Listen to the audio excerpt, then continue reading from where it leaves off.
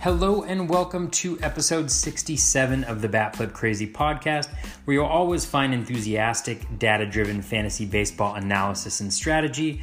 I am your host, Toby. Today, I'm going to do part 2 of the starting pitcher preview from Alex Wood to Adam Wainwright, including player projections, valuations, and values. That's the valuation minus the cost of the pick. And in some cases, why I expect them to do better or worse than those projections. I'm going to stick with kind of the same format I had for part 1 for most of this episode.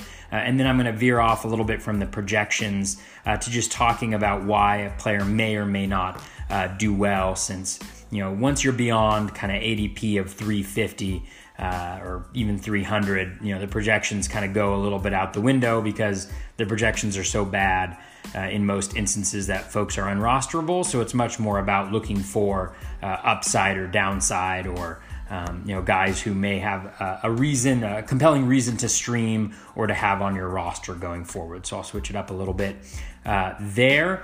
This is the last of the position previews tier, and I definitely hope you enjoyed these. I got a lot of value from doing them myself, just kind of having to talk through each of the players, looking at the projections, looking at where values are, why I may agree or disagree with them. And so I hope you've enjoyed being on that ride with me for sure, and that as you've entered your drafts and kind of thought about the players that they've proved helpful in some capacity. If they did prove helpful or you enjoy the podcast, please do go to iTunes and leave a 5-star rating and review. You guys absolutely killed it after the last episode. I'm now up to 88 reviews on iTunes. That's plus 7 from the last show, which I kind of put out the goal of getting 100 before the season kicks off. You may just think it's a vanity thing, and you're probably right there. But the reviews do really help out in getting the podcast noticed, and as I'm told, because I'm not deeply knowledgeable about it, help with the iTunes algorithm, so it'll get it in front of more folks. It's also super helpful when people share their love on Twitter by liking, retweeting, or quote tweeting the podcast. Had some really nice feedback after the last starting pitcher one. Really, really appreciate that. And a number of folks did that. So I just, it's just awesome. And like I mentioned, you guys really killed it. So thank you so much for that. All right, let's get to the preview. You can follow me on Twitter at BatFlipCrazy. The website is batflipcrazy.com. I'm also on Instagram and Facebook and YouTube, but haven't updated those in a while. So, just follow me on Twitter and chat me up there. All right, final preview, starting pitcher part 2. Let's get this party started.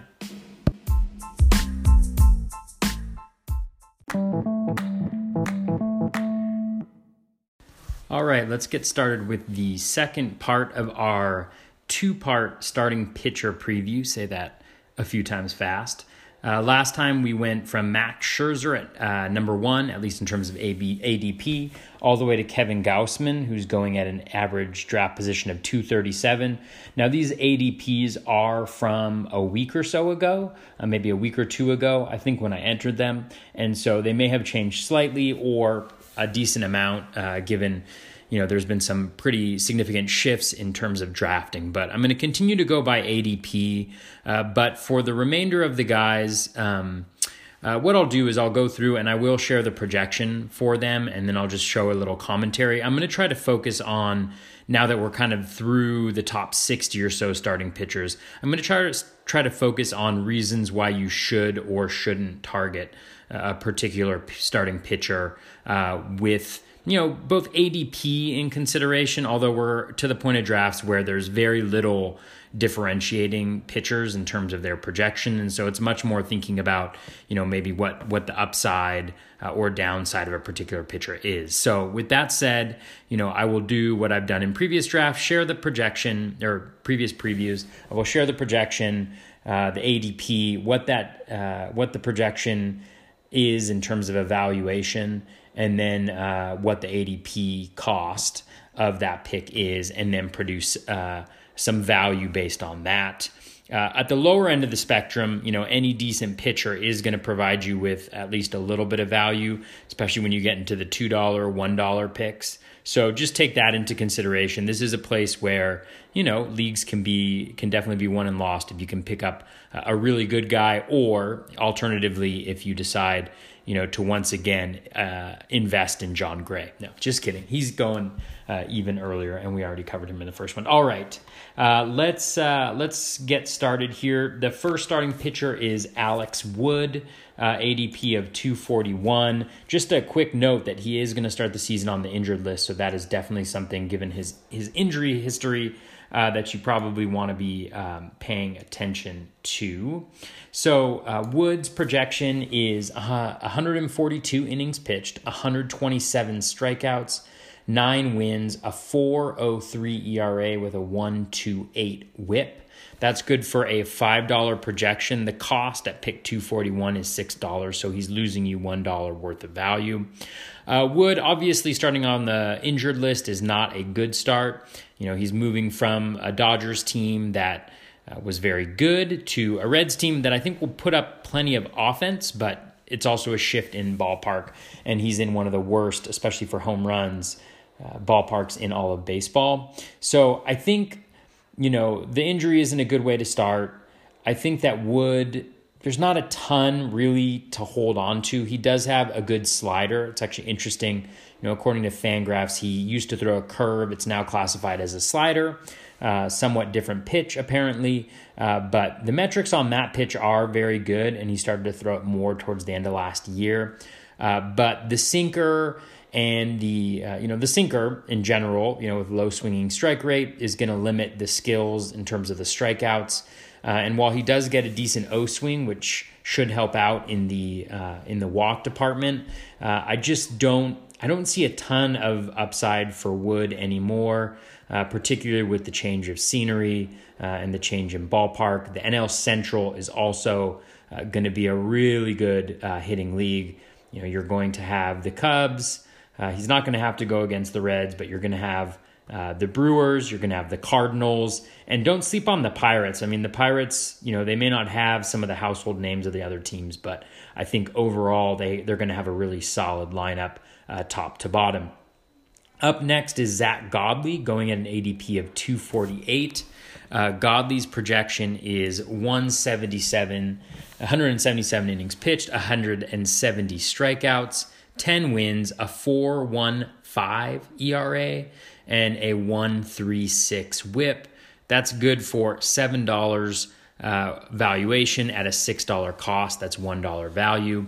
Godley is a guy that I've been off of since the end of 2017. Heading into last year, I was preaching a little bit of caution on Godley, just because he relied so heavily when he was successful on his curveball and having a really high O swing. He can't throw his pitches in the zone, so the walk rate, as people who have owned him, last year know, his walk rate is going to be very high. He also gives up pretty good contact as well, and so that is not a good combination. He could get you a decent amount of whiffs if everything holds up, but even his swinging strike rate towards the end of last year cratered. It was under 10% over his last 10 games, which leaves me really wondering what there is about Godley that's pushing him up this high, outside of, a stretch before hitters adjusted to him, in which he was lights out. He was very good, but I don't really see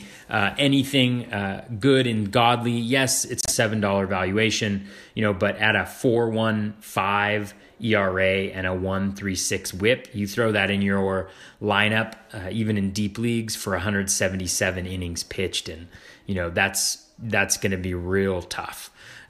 Steven Matz is up next. 248 ADP as well. Matz's projection is at 158 innings pitched, 149 strikeouts, 9 wins, a 4.06 ERA, and a 1.29 WHIP.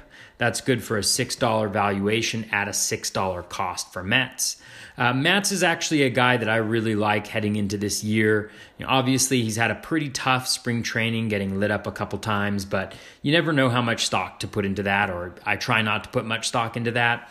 towards the end of last year, things really seemed to come together for him. His swinging strike rate was up. He saw some improvement in his breaking pitches, and it's easy to forget, but you go back 2 years, and he was blossoming as another one of those aces on the Mets. Consistently in the 3 ERAs, at least for his short period of his career, almost a strikeout per inning. And there's a couple things that Matz does really well. And one of those things is that his sinker gets a really high number of called strikes. So his swinging strike rate isn't necessarily that high, or the swinging strike rate on the sinker, but it gets a ton of called strikes. It's right up there with Aaron Nola among the league leaders in terms of called strikes, and so that gives him a little bit of a boost in terms of his strikeout potential. He's obviously pitching in Citi Field for most of his games. Generally very friendly in terms of pitcher's park. And then the Mets, while their offense I don't think is going to be great, I think it should be decent. So I actually like Matz. He's somebody that I've gotten in a few places. I haven't really been targeting anybody in this range in every single one of my drafts, just because I think, there isn't much that distinguishes a lot of the pitchers going in kind of the mid 200s. And I generally will be looking at hitters in this area, and potentially, I don't see much difference between pitchers right here, for instance, and those going in the early 300s. But Matz is a guy that I've made a couple of exceptions for in that regard. So, he's an interesting guy for sure. Jimmy Nelson up next, ADP of 254. That's potentially going up with the news that his velocity is increasing slowly in spring training, but he was topping out I think at 95 in his most recent outing, and there was a couple pitching ninja gifs of his slider looking pretty good, so that'll definitely drive him up draft boards. The projection though is at 116 innings, 116 strikeouts, 7 wins, a 4.01 ERA, and a 1.31 ERA.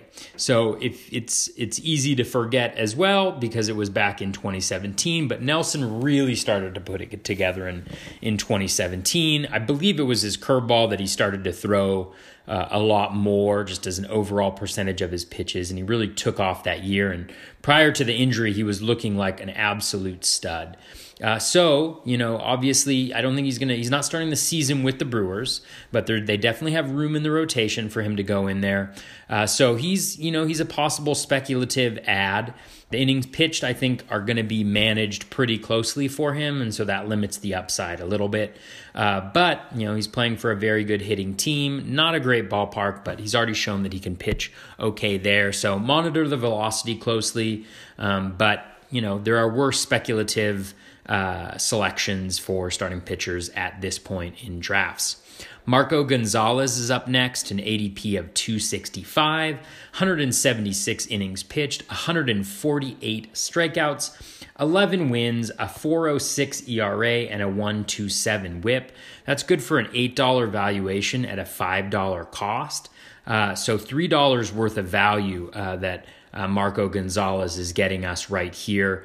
Gonzalez is interesting. I mean, the one thing that I do really like about him, he has a high O swing and a high zone percentage, as well as a high first pitch strike rate. And so, generally speaking, he is going to be a solid enough in terms of his whip. He's not going to walk a lot of guys, which is really, really nice, especially going this late in the draft. A lot of the guys going around here are the guys that just destroy your whip. Or can destroy your whip if you get the wrong one. But, I'm not that into Gonzalez. He started throwing a cutter, which was, I think, effective initially, but started to decrease in effectiveness as the season wore on. He doesn't really have that knockout, pitch, which guys going around here don't always do. But just not a lot in terms of strikeout potential, and the hitability is pretty high. The BABIP against was high, and he also earned that, when you take a look at the expected metrics. So Gonzalez is certainly intriguing because of the whip, but I think where he's going, I'm passing on him. I'm not finding myself getting him in any drafts. I'd rather, wait 50 picks and take a chance on some other guys. One guy that I do like heading into this year is Reynaldo Lopez of the White Sox, ADP of 271. innings pitched, 174 for his aggregate projection, 152 strikeouts, 9 wins, a 4.61 ERA, and a 1.36 WHIP. That's good for a $2 valuation at a $5 cost. So he's losing you $2 worth of value when you round up. Lopez is kind of a challenge for me because, in September, he looked really dominant. He's got some great things going for him. Number one, velocity. He's still 24, and he throws the ball harder. He has one of the hardest fastballs. I think it averaged 96 last year of anybody in baseball. And we know that velocity, while it is certainly not everything, it can certainly be very, very helpful to a pitcher. So that is one thing that I like about Lopez. Number two, I think that he's going to get volume. He's got the frame for volume. He threw a number of innings. I don't have it in front of me. I want to say he was like at maybe 196 last year in terms of innings. And so I think he's going to be, right up there, even though Carlos Rodon is getting he had 188 and 2/3 innings last year. Sorry about that. 188 innings last year. I don't see any reason why he can't make that jump up to 200 innings pitched this year. Not that 12 innings is that much of a difference. He was utterly dominant, though, in September. And it's September, and so, rosters obviously aren't as good in September, so that's one thing to take into consideration. But he started to his changeup was more effective. It had a swinging strike rate over 15% during that period of time, and so and that's I think is critical. The slider is also a decent pitch. The challenge for me with Lopez is if you look at the metrics, he is a high fly ball pitcher, which I don't mind at all because I think, fly ball pitchers get a really bad rap, but some of the best pitchers in baseball like Max Scherzer, Justin Verlander, Garrett Cole are high fly ball pitchers because it generates a very low BABIP if you're able to keep the home run per 9, in check, which is something that, Lopez hasn't always been great on, or the home run per fly ball percentage. But, if you look at, Lopez down the stretch, against the Cubs, he was utterly dominant, 7 innings pitched, 8 strikeouts. When you look against the Yankees, 7 innings pitched, 6 strikeouts, 1 earned run. He dominated. So, there's other teams in there, but maybe weren't as good. But he was successful even against the teams in a pennant race who have very good lineups. And so that is, that is encouraging, even though the batted ball numbers were very low during that stretch. The BABIP was very low. The home run per fly ball rate was very low during that stretch. If you look at the expected metrics, he deserved that. Now, that doesn't mean that there isn't going to be some regression, but it does, make me very intrigued at the price right here, because if he were able to turn a corner, and add some strikeouts to his game, add some volume, become kind of that power pitcher, not like Verlander and Cole because he doesn't have the secondary stuff yet, but be able to limit contact to that effect, you'd be getting some pretty good ratios, maybe not some win totals, but I think you'd be getting volume in addition to that. So that is a very long explanation for why I like Reynaldo Lopez and why, when you look at the underlying metrics, they all point to him being much worse this year, but I'm willing to take a shot. So that's me justifying this pick. I just put out a tweet about the next pitcher, Jhoulys Chacín of the Milwaukee Brewers. His projection, he's at an ADP of 274, a projection of 186 innings pitched, 156 strikeouts, 11 wins, a 4.42 ERA, and a 1.37 WHIP. $5 valuation, $5 cost. Chacín is somebody that I'm not touching after diving in a little bit. All of his skills are well below league average. His swinging strike rate, his O-swing, his first pitch strike, his zone percentage. His zone percentage might be right around league average. I take that back. His Z contact. And then when you look at him, he was probably the luckiest pitcher in terms of balls in play last year. 250 394 BABIP, I believe, and a 306 expected BABIP, 22.3 expected home runs compared to the 18 home runs that he gave up. So expect some major regression here. His slider, which, people I think talk a lot about his slider being really, really good. It's a solid pitch, but, it's a 15% swinging strike rate slider.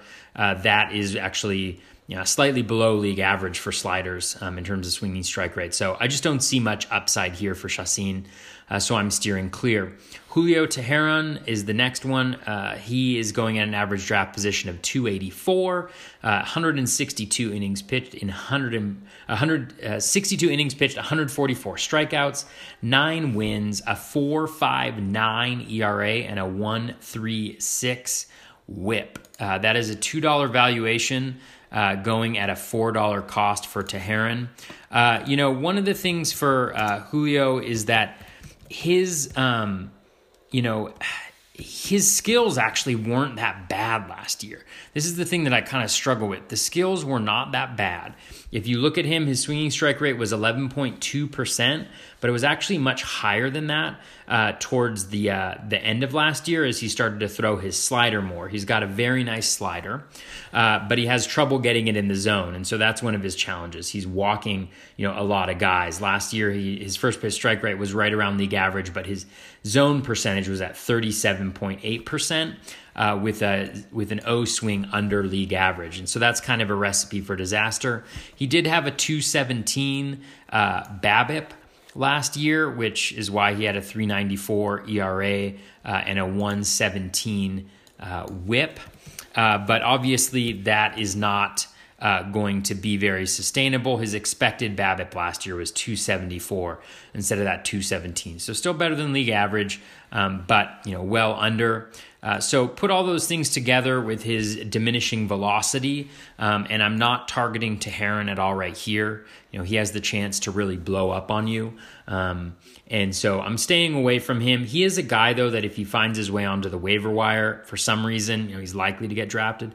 But if he does, I'll be monitoring it because the slider is good enough to deserve attention. And if that velocity ticks up, I believe he was like 88, 89 so far in spring training. If he can get just slightly above 90 miles per hour, I think he may regain some relevance. But for now, I'm kind of fading him and buying into that pretty terrible projection. Up next is Sonny Gray, ADP of 293, 149 innings pitched, 142 strikeouts, 10 wins, a 3.97 ERA, and a 1.32 WHIP. That's $6 valuation at a $4 cost, so that's rounds up to $3 worth of value for Gray. Gray is intriguing to me. Obviously, folks know the backstory about him going back to the Reds and working with his former pitching coach or head coach at Vanderbilt, Derek Johnson, who did wonders for the Brewers with much less talent. And so I think Gray is super interesting for that fact alone. What I also think is interesting is that despite his struggles last year, the slider and his curveball were still plus pitches. Both in terms of getting a decent swinging strike rate, and overall skills, as well as actually the outcomes. It's just that his sinker really got knocked around pretty good, as did any other pitch he threw, just got lit up. And so I think if he kind of goes with the sinker, slider, curveball combo, I think it could work out really well for him. Just getting out of Yankee Stadium, he struggled on the at home. That's kind of well documented. But the slider and the curveball are good pitches, and so if he tries to kind of stick with those, and he goes with the sinker that he does have, and Johnson is able to help him out with that. Who knows? He could, return some decent value, but even at his current projection, almost a strikeout per inning, the Reds should put up a decent amount of runs, an ERA under 4. The WHIP is a little scary, but, if he can improve and not get lit up as much this year, that could be better as well. And so, again, Gray is not without, his weaknesses, but I think there's enough here to like. And the ADP is low enough where I don't mind taking a gamble on him right here. A guy that I love taking a gamble on right here is Anibal Sanchez. His projection is 143 innings pitched, 137 strikeouts, 9 wins, a 4.29 ERA, a 1.29 WHIP. $4 valuation at a $3 cost.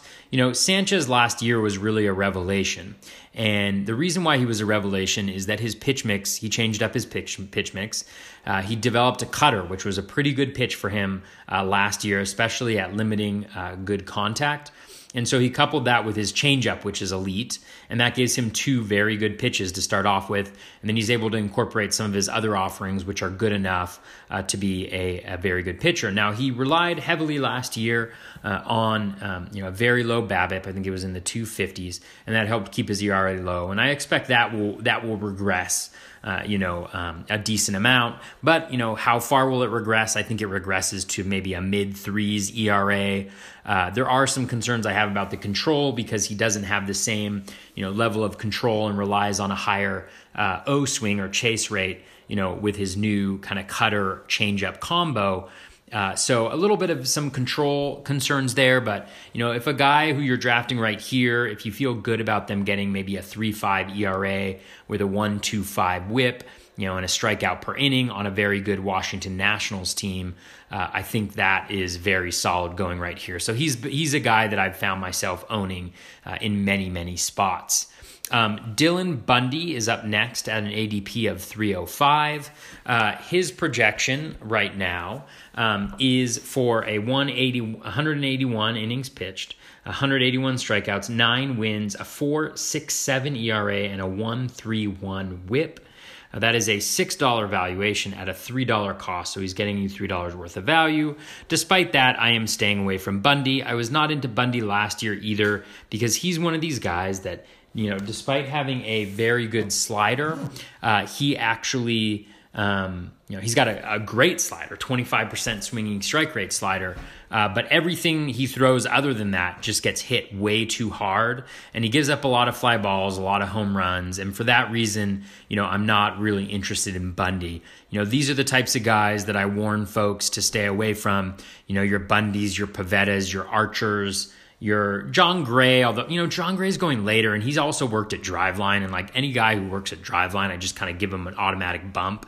But his velo is also up about 1.5 ticks, I think, this spring. So he's somebody who's at least interesting enough for me. But for Bundy, he's on the Orioles. They're terrible. It's not going to get you, very many wins. Obviously, and he hasn't shown the ability to not get lit up. And so guys like that you kind of stick in and you're like, oh, well, regression is going to come, and it never comes because they're throwing meatballs up there when, shouldn't say they're throwing meatballs, but they're getting destroyed when they do, throw pitches over the zone or when people do make contact. And so I tend to stay away from those guys. Another guy I'm staying way away from is Carlos Rodon. 174 innings pitch, 163 strikeouts, 9 wins, a 4.42 ERA, a 1.38 WHIP. That's a $4 valuation at a $2 cost, $1 worth of value. Rodon, I was saying throughout last year as he was putting together one of the lowest BABIPs in history over 100 innings pitched, that regression was coming. And if you had Rodon in your lineup in September, I apologize because you got destroyed. Or not that I apologize because I was telling you to get him out of your lineups. But, he just got destroyed. And there's really is very little in terms of redeeming qualities for Rodon. That sounds bad, but, one of the things is you really got to dive in and take a look at pitchers' repertoires. For instance, people will talk about, Rodon's slider. So, okay, here's Carlos Rodon. He's got a K- walk rate of 6.8%. 14.8% is league average, so he's 8% below league average. His swinging strike rate is at 9%, which is well below league average. His swinging strike rate is at 9%, well below league average. His first pitch strike rate is well below league average at 57.7%. His zone percentage is below league average at 42.9%. His O swing is well below league average at 27.6%. So you kind of get what I'm going at here. In every single possible metric, he is well below league average.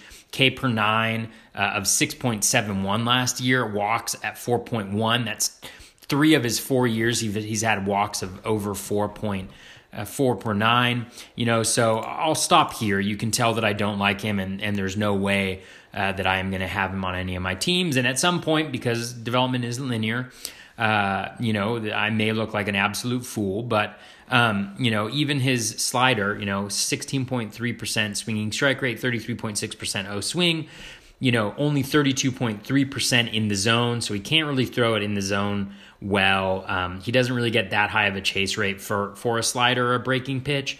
And even the swinging strike rate isn't that good. And so I just think that really puts a huge restrictions on his value. And so, for that reason, I am not going to be touching Rodon at all this year. Zach Eflin is the next guy.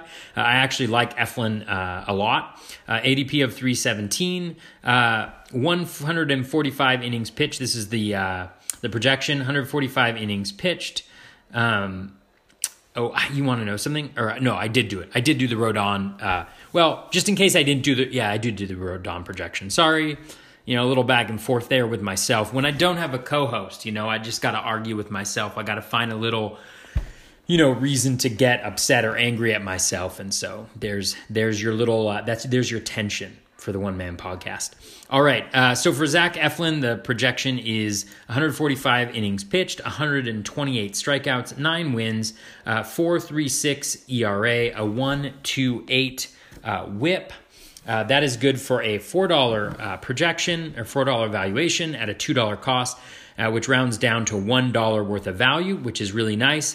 The reasons why I like Eflin, one of the comps I think is really interesting is kind of Zach Eflin versus Nick Pivetta, because, Zach Eflin also throws pretty hard. His fastball, I believe, was around 95 last year.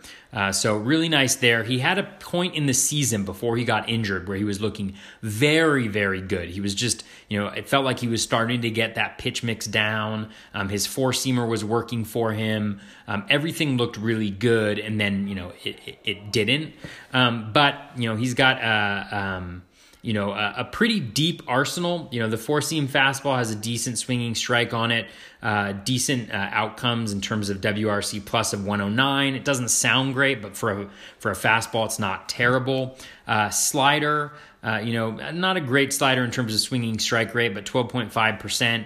When you couple that with a changeup that has a 17.2% swinging strike rate, his sinker even has a 40% plus O swing. So all in all, it combines to make him a pretty intriguing pitcher, especially on the Phillies. Whether or not he's actually going to get a slot in the rotation, I think is is one of the larger questions. But all in all, he's a guy that I do like. He's got nice control metrics. His in-zone contact is better than league average. Swinging strike rate right around league average, a 15.7% K- walk rate, which is solid.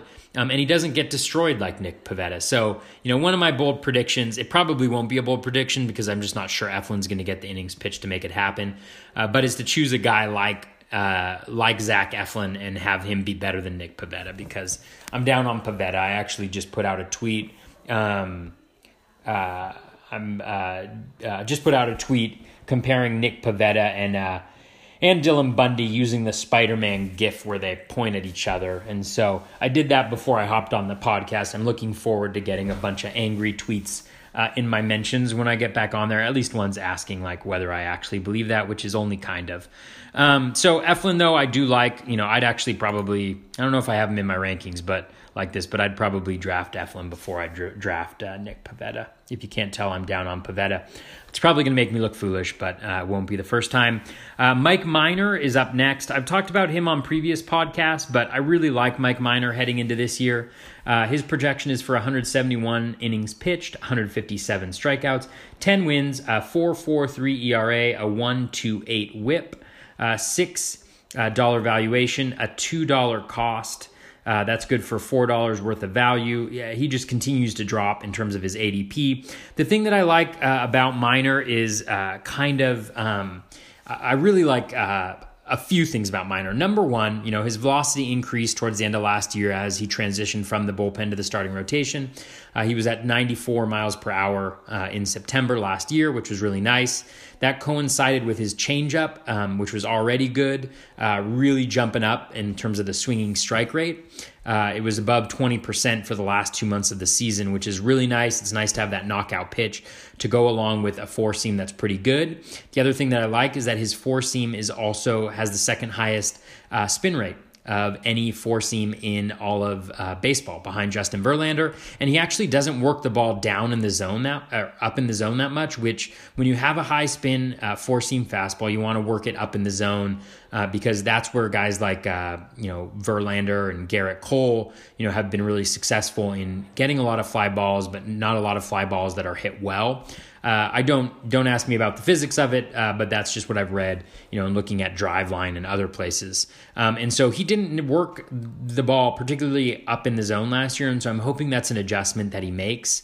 And so if he does make that, I do think that he's going to get a ton of volume. He's, the opening day starter for the Rangers. There's an article earlier this year about how they were really treating him with kid gloves last year because of the transition, but that this year he was going to be they were going to take away some of those restrictions because they're going to need a lot of volume because their rotation has a ton of question marks. And so for volume, I like him. He's another high fly ball pitcher, which comes with its dangers, but also it comes with a pretty low whip. And for that reason, I really like Minor. He also, towards the end of last year, the skills really, got a little bump. And so I really like that about Minor a lot. So he's a guy that I'm ending up with on a lot of my teams as well. Matt Boyd is a guy that I'm liking more and more the more I read and look into him. The projection is for 172 innings pitched, 159 strikeouts, 9 wins, 446, or ERA of 4.46, a whip of 1.29. That is good for a $5 projection at a $2 cost. Now, the things that I love about Boyd are that, number one, this spring his velocity is up like 3 to 4 miles per hour. Last year he was around 90. This spring he's apparently at around 94. So if he's able to maintain that, that would be huge. He's another guy who works his four-seam up in the zone. And he also spent time at Driveline this summer. If you notice a trend, I like Driveline connected guys. It all starts with Trevor Bauer and works its way up from there. But Boyd, last year, out of all starting pitchers, he finished among the leaders in pop-up percentage, according to xstats.org. Now, pop-up percentage is fly balls and infield pop-ups that have a 1% hit rate or, have a BABIP of 0.01. So they're essentially automatic outs. He is excellent at getting those. That is an incredibly high rate. It's over 10% higher than league average. And they're sticky year to year. And so this is an approach that he's had, which helps him keep the BABIP down. And with the increased velocity and a decent slider, if it improves all that stuff, you have the makings of a very good pitcher here in Matt Boyd, I think. And so he's a guy, that I'm liking more and more this year and that I'll probably be targeting, in some of my bigger drafts this year. If you're in the main events with me, don't listen to this podcast. You can rewind and turn it off there. Next up, we have Michael Fulmer, ADP of 336, a 169 innings pitched, 145 strikeouts, 9 wins, a 4.15 ERA, a 1.28 WHIP. For Fulmer, $6 valuation at a $1 cost. That's $5 worth of value, but I am steering clear of Fulmer. He's another one of these guys who the skills look okay, but then he just gets destroyed, in terms of the batted ball quality, and the metrics don't really support, him getting any better. That's not to say that regression won't come or can't come, but just that he's earned what he got last year. And then this year in the spring, his velocity is way down, one of the furthest down of any pitchers. And for that reason, I am steering clear of Michael Fulmer entirely. Michael Pineda is up next, ADP of 338, 131 innings pitched, 127 strikeouts, 9 wins, a 4.03 ERA, a 1.23 WHIP. That's very nice. $6 valuation at a $1 ADP. That's $4 worth of value. Pineda is another guy that I would be targeting. He has gotten crushed in the past. He's been one of these kind of Archer archetypes of these two-pitch pitchers who, just get, who have really nice underlying skills, but just get, again, hit really hard because, especially third time through the order. I think the Twins are going to be super smart about their use of him. He's not going to get a ton of innings, but I think they're going to be decent quality innings. He's throwing 94, 95, which is right around where he was pre-injury, if not a little bit above. He's still got that nasty slider, and he's also out of Yankee Stadium, and so the home runs, just by virtue of leaving Yankee Stadium and playing in the AL Central, worse competition, and I think, better home ballpark. And so for that reason, Pineda is definitely worth a speculative draft pick here at an ADP of 338. I wouldn't be surprised, though, if he's much higher, come draft time if you haven't drafted yet. Marcus Stroman is next, ADP of 340, 176 innings pitched, 138 strikeouts, 10 wins, a 4.03 ERA, a 1.36 WHIP, $5 valuation at a $1 cost. I'm staying clear of Stroman. He just doesn't have the skills. He did not look great last year. Obviously, he struggled a little bit at the beginning of the season with injuries, but the skills are just too far off, and the upside isn't high enough. Like, the strikeouts just aren't there for the upside to be great, especially on the Blue Jays playing in the AL East. And so for that reason, I am fading Marcus Stroman. Vince Velasquez is up next. He's going at an ADP of 353, 140 innings pitched, 149 strikeouts, 8 wins, 4.32 ERA, a 1.33 WHIP.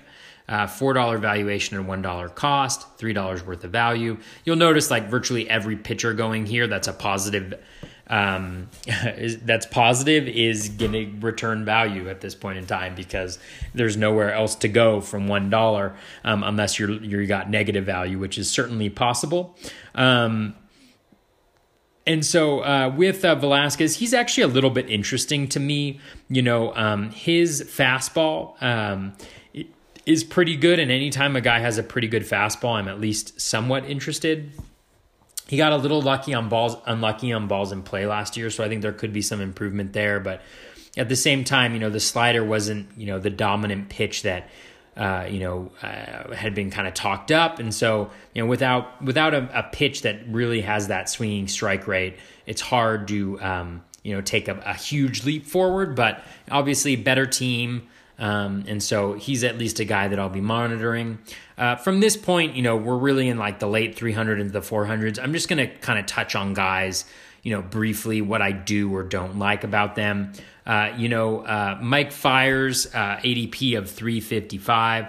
I'm not really interested in Fiers all that much. He obviously got off to a nice start in Oakland, but none of the metrics really jump off. None of the skills really jump off the page. I think it was more a situation where he got a little bit lucky on balls in play than anything that he did particularly well. 8.6% swinging strike rate, so well below league average. The K percentage well below league average. The first pitch strike rate was up. The zone percentage was up. The O swing was about league average, which is why he had a nice walk percentage. But I think mostly we're looking at him having gotten a little bit fortunate last year with that 269 BABIP and 84.2% strand rate. So I'm not into Fiers really either. He also doesn't have the strikeout upside. And we're going to get to some guys who have strikeout upside, and those are the types of guys that I want to take chances on late. Jeff Samardzija, Samardzija is interesting. He obviously missed last year, pretty much all of last year because of injury. The velocity's back up this spring. That at least makes him intriguing. Remember, last year, he was going in kind of the 150 range in terms of ADP. If that velocity's back, he obviously plays in a great ballpark. You sit him against the Rockies, and you're looking at a pretty good pitcher, especially on the whip front. 129 whip in his projection, but he was getting to the point, in 2017 where, he walked like 1.5 per 9. I'm just going off of my top of my head, but I know it was really, really low.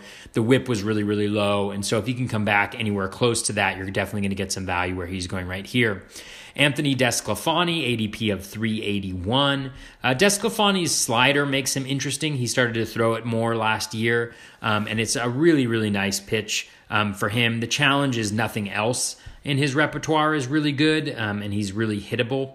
And so for that reason, he's worth taking kind of a late stab at for that slider, and the fact that the Reds have a better team and better offense, just better situation this year. But still, like even last year when he was throwing that slider more, he still wasn't really a rosterable pitcher, outside of like a few starts here and there, but a real chance for him to blow up. So I'm staying away. Jake Odorizzi is somewhat interesting to me. There's not like a ton in the profile that makes him that way, but he is a high fly ball pitcher. And he's the Twins.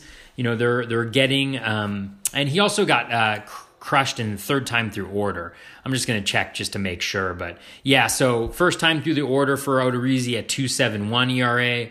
Second time through the order, a 3.39 ERA. Third time through the order, 11.44 ERA. Ouchie. So I think the new regime in Minnesota will be much more aware of that. And so I think that's great. Even first time through order, 16.7% K minus walk, 13.6% K minus walk. So that's really nice. And he also gives up a ton of fly balls, which again, can be really bad. Or it can be really good. And if you look at his first time through the order, 53.6% fly ball percentage, 44.6% fly ball percentage. His home run per fly ball rate, and again, we're dealing with small sample sizes here, so don't put too much stock in it, but 4.1%, first time through order, 4.8%. Second time through the order, and then 26.7% third time through the order. So for that reason, all the combination of that, I think he could be an intriguing late round gamble here. He's always had the talent, and so maybe now that he's going to be with the Twins in a weak division with a smarter kind of baseball ops around him, that he may not get the innings total, but he may pitch higher quality innings. One guy that I do love that's going late is Trevor Richards of the Marlins. Richards, in his last 10 games, last year, his swinging strike rate was at like 12.3%. The control metrics were better. He was throwing that nasty changeup more and more. The changeup that's, 25% plus swinging strike rate, one of the best pitches in the game. The O swing was also up. Everything really was headed in the right direction for Richards, except for the batted ball quality, especially home runs. And so if he's able to improve a little bit with that fastball, or improve his curveball just a little bit, he could be a guy who takes a big step forward for the Marlins. Anytime you got a 12% plus swinging strike rate over 10 games, that's going to make me notice. And so Richards is a guy that I like a lot, that you can get later on in drafts, who I think has a lot of upside. Caleb Smith has been pitching really well this spring, and he also, last year went through a period where he was looking really nice in terms of his swinging strike rate. I don't have it in front of me. I don't have it off the top of my head. I'm going to look it up while I'm talking, but yeah, 11.6% over the full season last year, a 16.9% K minus walk rate. Let's take a look at his last 10 games. There's nothing I love more on a podcast than looking up rolling average graphs. There's nothing I like more than doing it while I'm on a podcast, but I also love doing it just to do it. So actually, that swinging strike rate was down a little bit over his last 10 games, 10.5%, but still, right around league average. The O swing right around league average too, slightly below. Zone percentage below, first pitch strike below, Z contact going up. Let's take a look. I bet his velocity, maybe his velocity was on the downswing too. Oh no, pretty steady there. In terms of his pitch mix, let's take a look there. Man, don't you just love it when I'm just on here rolling with the punches. So 2 pitches last year with 15% plus swinging strikes rates, or 16% plus, 16.1% on his slider, 16.8% on his changeup, even 8.4% on his four-seam fastball is pretty good. I believe his velocity is up this spring too. Don't quote me on that, but I'm pretty sure. And that slider and that changeup had a 16 and 82 WRC plus respectively. That's really nice. That definitely makes me notice. He's a guy that I'm going to be looking at, potentially adding, and I'm a little sad I didn't get him in more 15-team draft and holds. Tyler Anderson. Now, folks who follow the podcast or who have followed me on Twitter know that I have a very up and down relationship with Tyler Anderson. I love the skills, the swinging strike rate. Though swing is never that great, but it's decent. The Z contact is decent, but he always gets hit so hard, and he plays in Coors. I mean, if he ever leaves Coors, he's going to be great. But for Anderson, the thing that I would say is, the skills are nice. The cutter that he developed when he was throwing it a lot, he had kind of peak Tyler Anderson season, but again, I'm staying away because he just lacks the consistency overall. Danny Duffy is also a guy that I'm not really that interesting. He's been getting hit hard for the last 2+ years. There just isn't a ton that I really like in Danny Duffy, so I'm not gonna go after him here. A guy that I do like is Kyle Gibson. I'm outside of ADP now. Gibson's going in the high 290s, so I apologize. For that, just the way that I set up the spreadsheet, I only entered so many ADPs, and Anyway, so Kyle Gibson, let's enter his ADP of around 280 into my fantastic spreadsheet here. And what you have is 190 innings pitched, 169 strikeouts, 12 wins, a 4.13 ERA, and a 1.37 WHIP. That's good for a $8 valuation at a $4 cost, so getting you $4 worth of value there. Gibson, he's a guy that I really like. He's got the repertoire. The slider's nasty. The changeup's nasty. He's actually got 3 pitches with a swinging strike rate higher than 15%. So everything's there. He just really needs to work on the control. He can't throw his pitches in the zone. The first pitch strike rate isn't great. And for those reasons, the whip is always a little bit of a question mark. But pitching for Minnesota in the AL Central, he's looked really good this spring. Again, I don't put a lot of stock in that, but it's better than him being terrible in the spring. For that reason, Gibson is a guy that I do like, and I will be targeting some in drafts. Some other guys, just kind of going through folks that I do like. I like Jose Urena a decent amount. Mostly it's the fastball velocity. He's got one of the hardest fastballs in baseball. You wouldn't know it, but, over the last 2 years, Urena has had an ERA under 4 and a decent whip over a total of 169 innings and 174, so well over 300 innings pitched.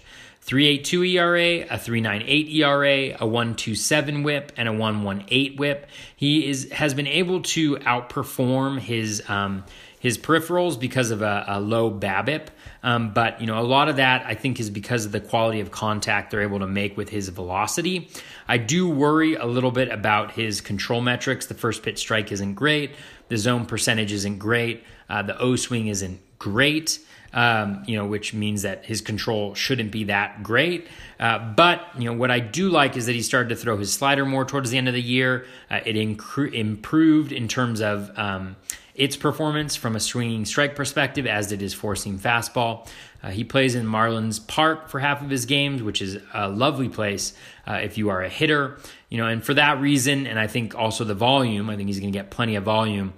For that reason, I think Urena is worthy of a shot, where he's going, which is around pick 400.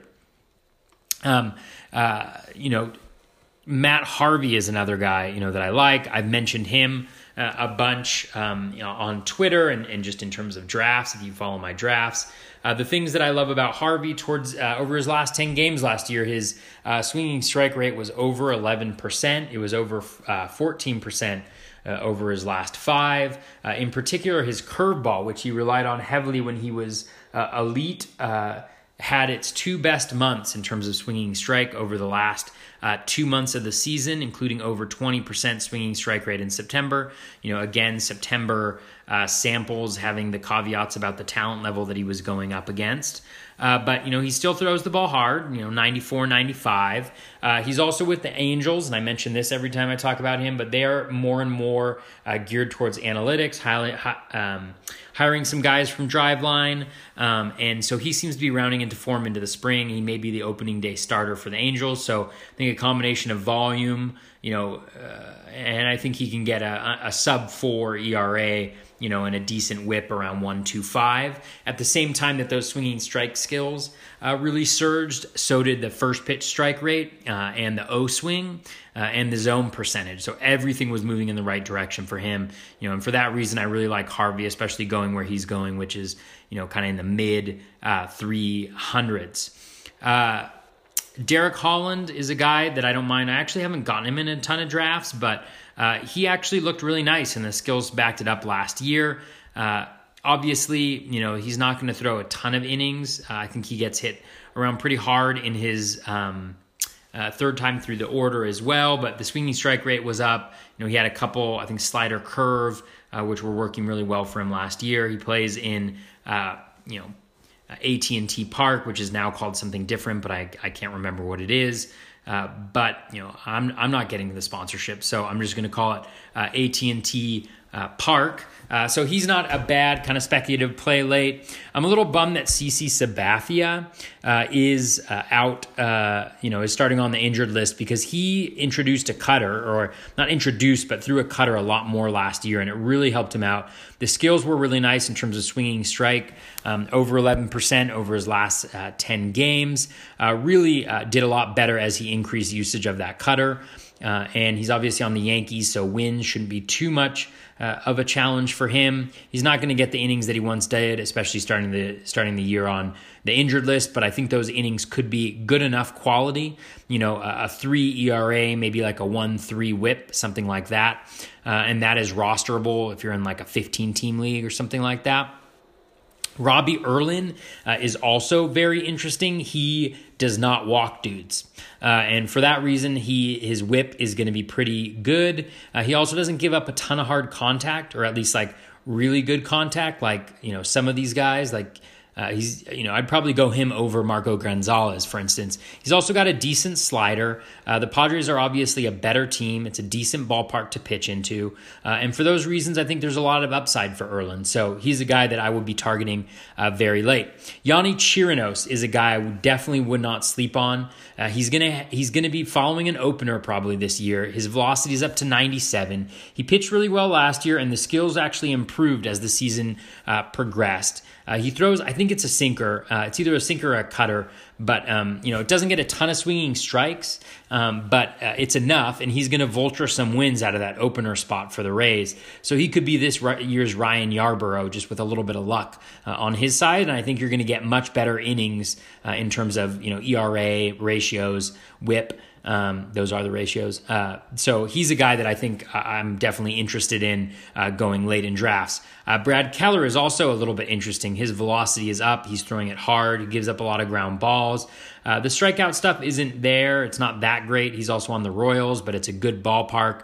And so, the ratios could be okay, even though you're going to have to kind of bank in the very low strikeout totals. So maybe he's a guy that you start, when you stream in, when he's got two starts in a week, something like that. Going through other guys, Brad Peacock would be much higher up in ADP now that he's pretty much assured of a spot in the Astros rotation. Nasty slider that we know about, nice enough fastball, working on a changeup that looks pretty good in spring training. Pitching for the Astros, the innings will be limited, but the last time he was a starter, in 2017, he was lights out almost as a starter. He was dominant. So where he's going right now, him and Colin McHugh, who I covered in the starting pitcher preview 1, are really nice values, I think, going where they're going, even around pick, 200 to 250 right now. So definitely go after them. Chris Paddack, I'm not a prospects guy. Obviously the The projections absolutely love him. Like the projection I have, the aggregate projection, 73 innings pitched, 75 strikeouts, 4 wins, a 3.61 ERA, a 1.15 whip. That is awesome. The question is really going to be, where he's going now in drafts between 150 and 200. How many innings is he going to pitch since he's been on a very limited pitch count in previous years? I've heard a lot of mention of 100 to 105, maybe pitching 3 to 4 innings a game. If he's not pitching after an opener in that context, then that's going to cost you a lot of wins. So just something to consider when you think about him, but there's a lot of love from the projection systems for him. Matt Shoemaker is another guy who is at least of interest to me. He signed with the Blue Jays. He's got a very nasty splitter, and then he's got a slider, I think, to go along with it. The splitter is over 20% swinging strike rate. The slider is over 15%. Injuries have always been a huge issue with him, but if he's able to stay healthy, he could be a decent kind of long shot guy to put together, at least an okay season. I think the innings pitched are going to be somewhat limited. Matt Strahm obviously would be going much higher up as well. Looks really good this spring. Innings pitched obviously also an issue, but Strahm has a starter repertoire, and he worked really hard in the offseason to strengthen, best shot of his life, all that jazz. But he has looked very, very good. Padres also improved a nice home park. Same thing as Robbie Erlin. When you look at his stuff, his slider, 23.5% swinging strike rate last year. His four-seam, 12.3%, changeup at 11.2%, and that's the vast majority of his pitches. Whether he'll probably lose a couple ticks of velocity as a result of moving from the bullpen, and he's only at 93.5 out of the pen, so that'll be really interesting to watch. But he's another guy, if you want to go after him around pick 200 where he's going, you definitely can, but the innings pitch just concern me a ton, so I probably won't have him anywhere going around there. Michael Wacha is a guy that I'm totally off of this year. The skills just aren't there. The guy just kind of is who he is. The swinging strike rate was really low. He got through with some really low BABIPs and some really good luck on balls in play, but that started to go away towards the end of the season. When you look at his whip, the last 3 years, 1.21, 1.48, 1.36, 1.23. The good whip years, he's relied on a 2.49 and a 2.72 BABIP. The walk rate was at 10.1% last year. The first pitch strike down at 53%, which is atrocious. Zone percentage at 42.6%.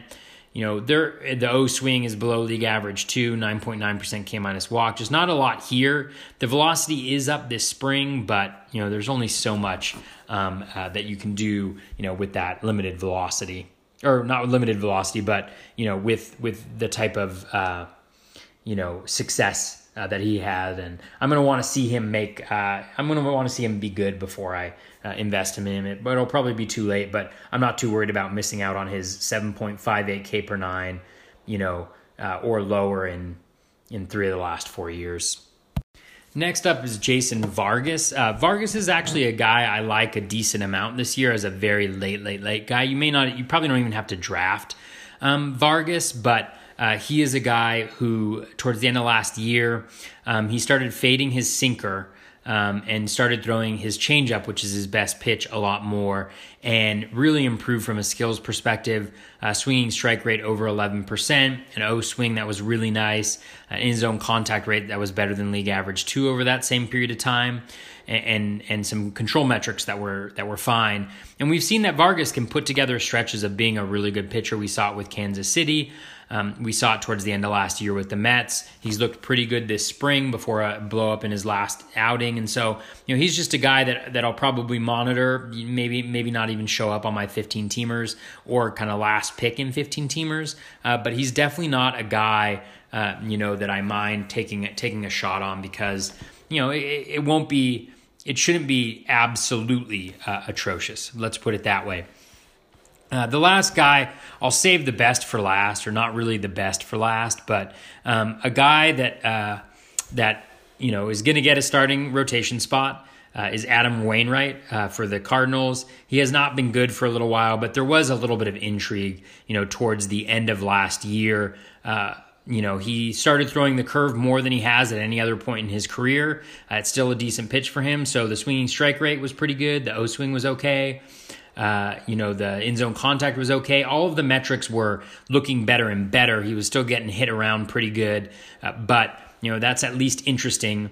One thing that I always preach is to follow the skills. And so if a guy is putting together some really nice skills, and as long as that, BABIP or the batted ball quality isn't really good and the expected metrics support it, then, I'm willing to take a shot or at least pay attention, even if your prime was like 10 years ago, as is the case for our buddy Adam Wainwright. Okay, I'm going to throw a couple more in here just to touch on really, really quickly as I scroll through the last ones. Jalen Beeks was okay towards the end of last year. If he can get that spot behind the opener, there's some potential to scavenge some wins. More of kind of like a 50-team draft and hold, but just monitor him, kind of see what is going on there. He's kind of worth that.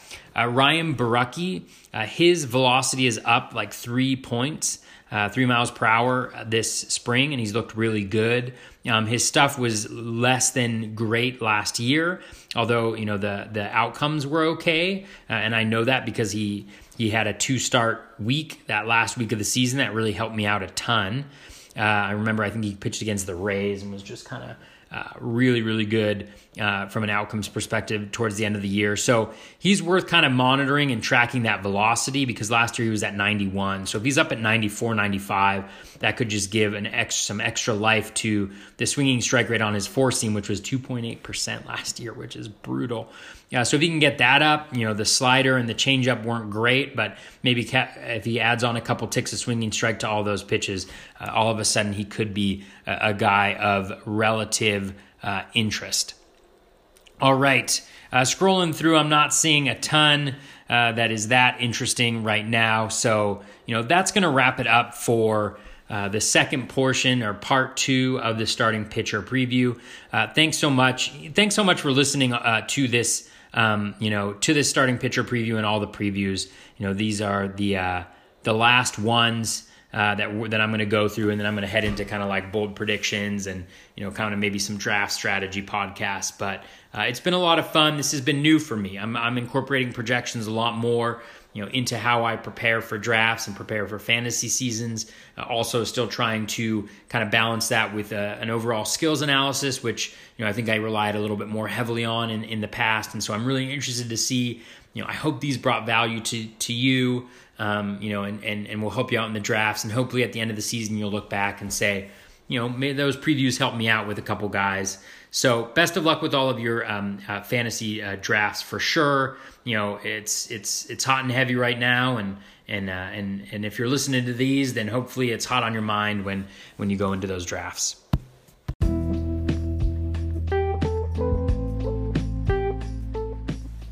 Hoo-wee. That is going to wrap it up for all of the position previews, ending it right there with starting pitcher 2. We got catcher, we got first base in 2 parts, we got second base, we got shortstop, we got third base, we got a 2.5 hour outfield episode with Bubba from Bench with Bubba. We got a 3.5 hour closer preview with Brian Slack from Baseball HQ. And you're wondering why I had to do the starting pitcher preview by myself. We got another 3 hours, I think, in total for that. Or actually, I think it's more like 2.5. But I hope you did really enjoy the previews, at least one of them, if not all of them. I hope they brought value to you. As I mentioned in the intro, they brought a lot of value to me, and I really enjoyed making them, especially the ones, with Bubba and Brian. That was a ton of fun, and the feedback has been really, really nice.